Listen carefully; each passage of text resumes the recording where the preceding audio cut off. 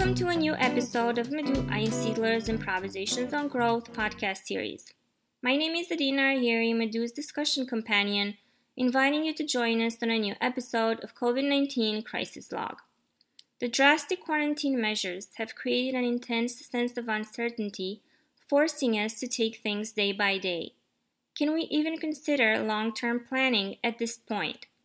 Is this something we should welcome when the virus has made us face our own mortality for weeks in a row? What if once we recognize that making a plan is futile right now, we will also make room for other shifts in our lives?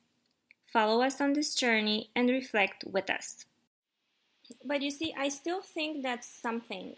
When you start to reflect at your next 20 years, I still think that's a little bit of what I was saying with planning. Maybe not from the professional business standpoint, but from like the personal level. And what I was thinking of when you were talking about the day by day, what I feel like it's doing this day by day, it's also making us a little more like maybe too aware, not only of how unpredictable things are, but of our own death.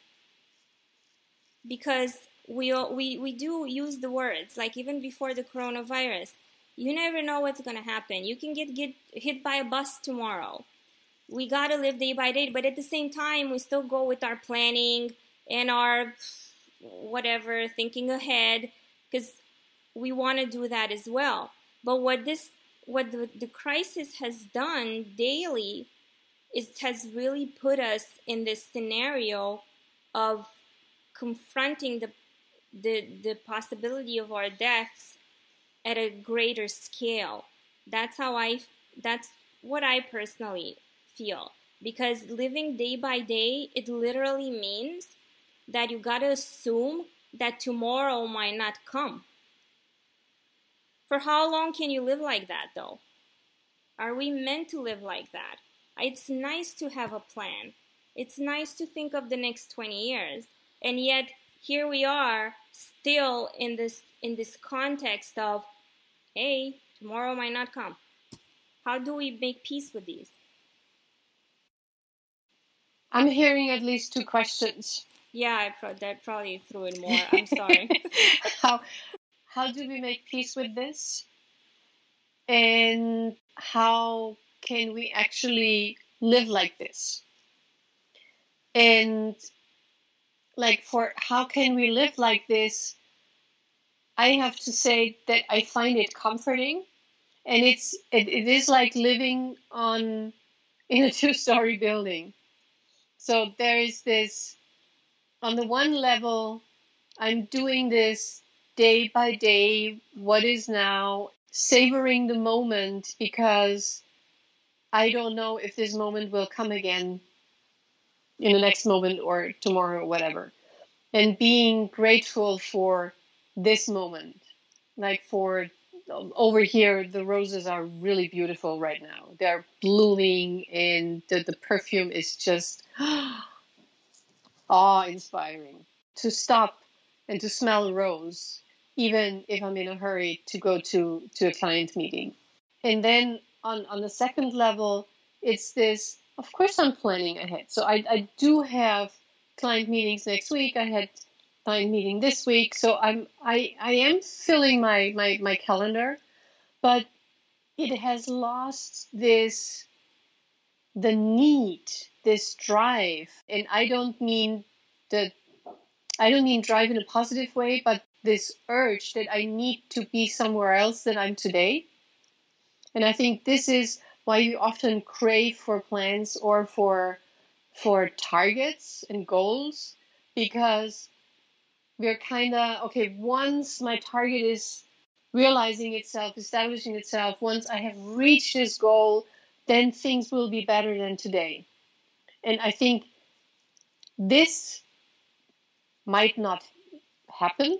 And I think that it's exactly this is falling away, because all what we have is today. And we cannot escape into a made-up future. So once I've reached my quarterly results, then I'll be happy, then I can feel successful or whatever. My stocks will go up again. That kind of security, fake security anyways, I think Corona has partly taken away. And for those who are able to realize that and also to face what it does with us, because it's scary, because we need to face our momentarily reality, our moment. The here and now. Yeah, we have to face the here and now and realize this is it. This is my here and now. And it might not change tomorrow because I think that the chance is that it refocuses us to the here and now. And this fantasy of the next goal potentially falls away. But in the here and now, this creates hopefully the sense of security, because this is what I can appreciate in the here and now. I mean, you live in a nice house and you sit in a nice sofa and it's comfortable and we can have a good discussion. So this is what's important now, and we can savor this moment and we can be grateful for, because we don't know what's going to happen next week. For me, to a certain extent, even this has become tiring. Like, I want to smell the rose, but I don't want to have in the back of my head all the time, oh my gosh, I need to be grateful because I can smell this rose. And this is where I want it to be like a natural occurring thing, if that makes sense. Like, yeah. Yes, I'm enjoying my coffee, but I'm a little over like, oh my gosh, I got to remember to be grateful for enjoying my coffee. Does that, okay. Even this for me is becoming a little like, okay, I get it. We have our health. We didn't die. And that's what I meant with that limbo that I was saying in the beginning. It's like, what else can it be out there? Well, I find it really interesting.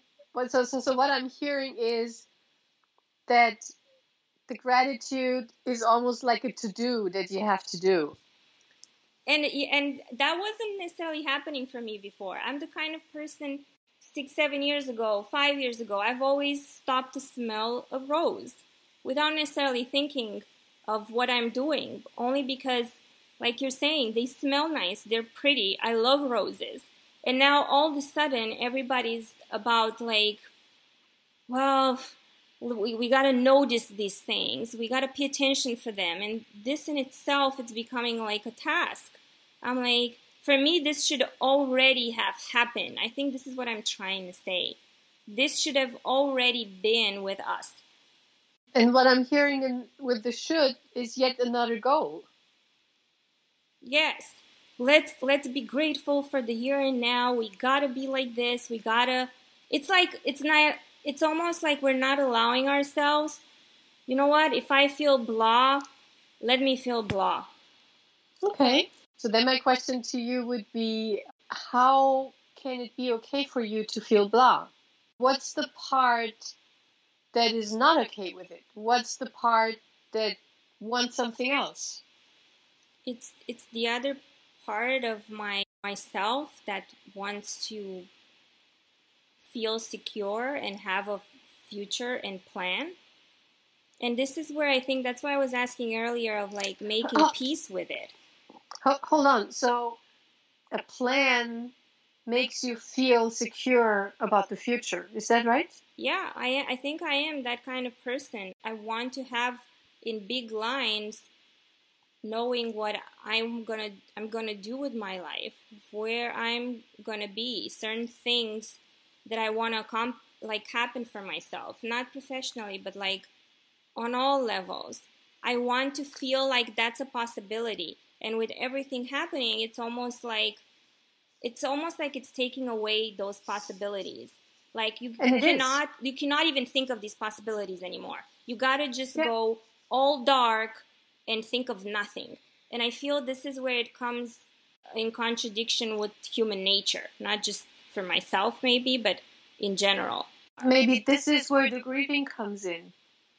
Because to realize and to grieve and to deny it and then to be angry about it and to fight against it, that there is no plan and that you cannot come up with a plan.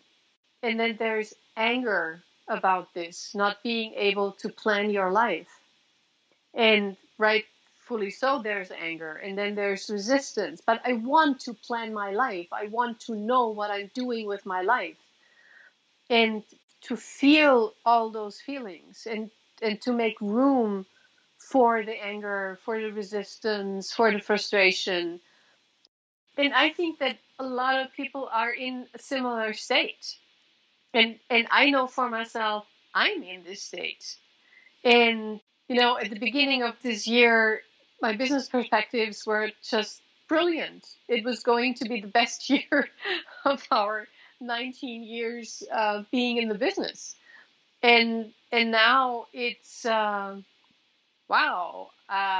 let's see what's happening. And in addition to that, what has happened also on a private base is that my dad got really ill and he was diagnosed with cancer, like in the final stage.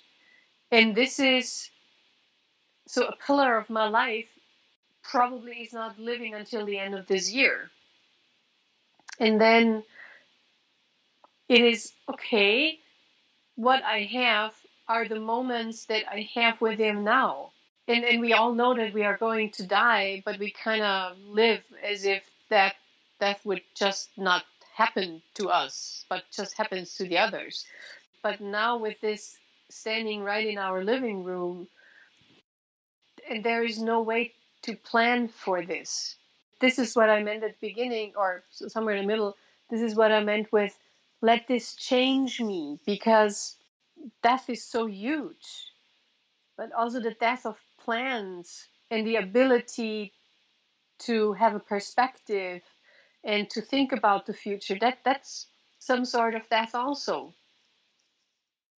Thank you for listening. I trust that our discussions have opened up new possibilities to evaluate our current normal and have brought comfort understanding that the here and now serves us better than the long-term planning. Once we let go of past events that have a strong hold on us, we can make space for exciting new possibilities. If you have recognized this and have comments or questions for Madhu, I encourage you to email her at madhu@einsiedler.at or leave your feedback on her social media on Facebook, LinkedIn, and Twitter. Don't stop exploring and don't miss our next episode.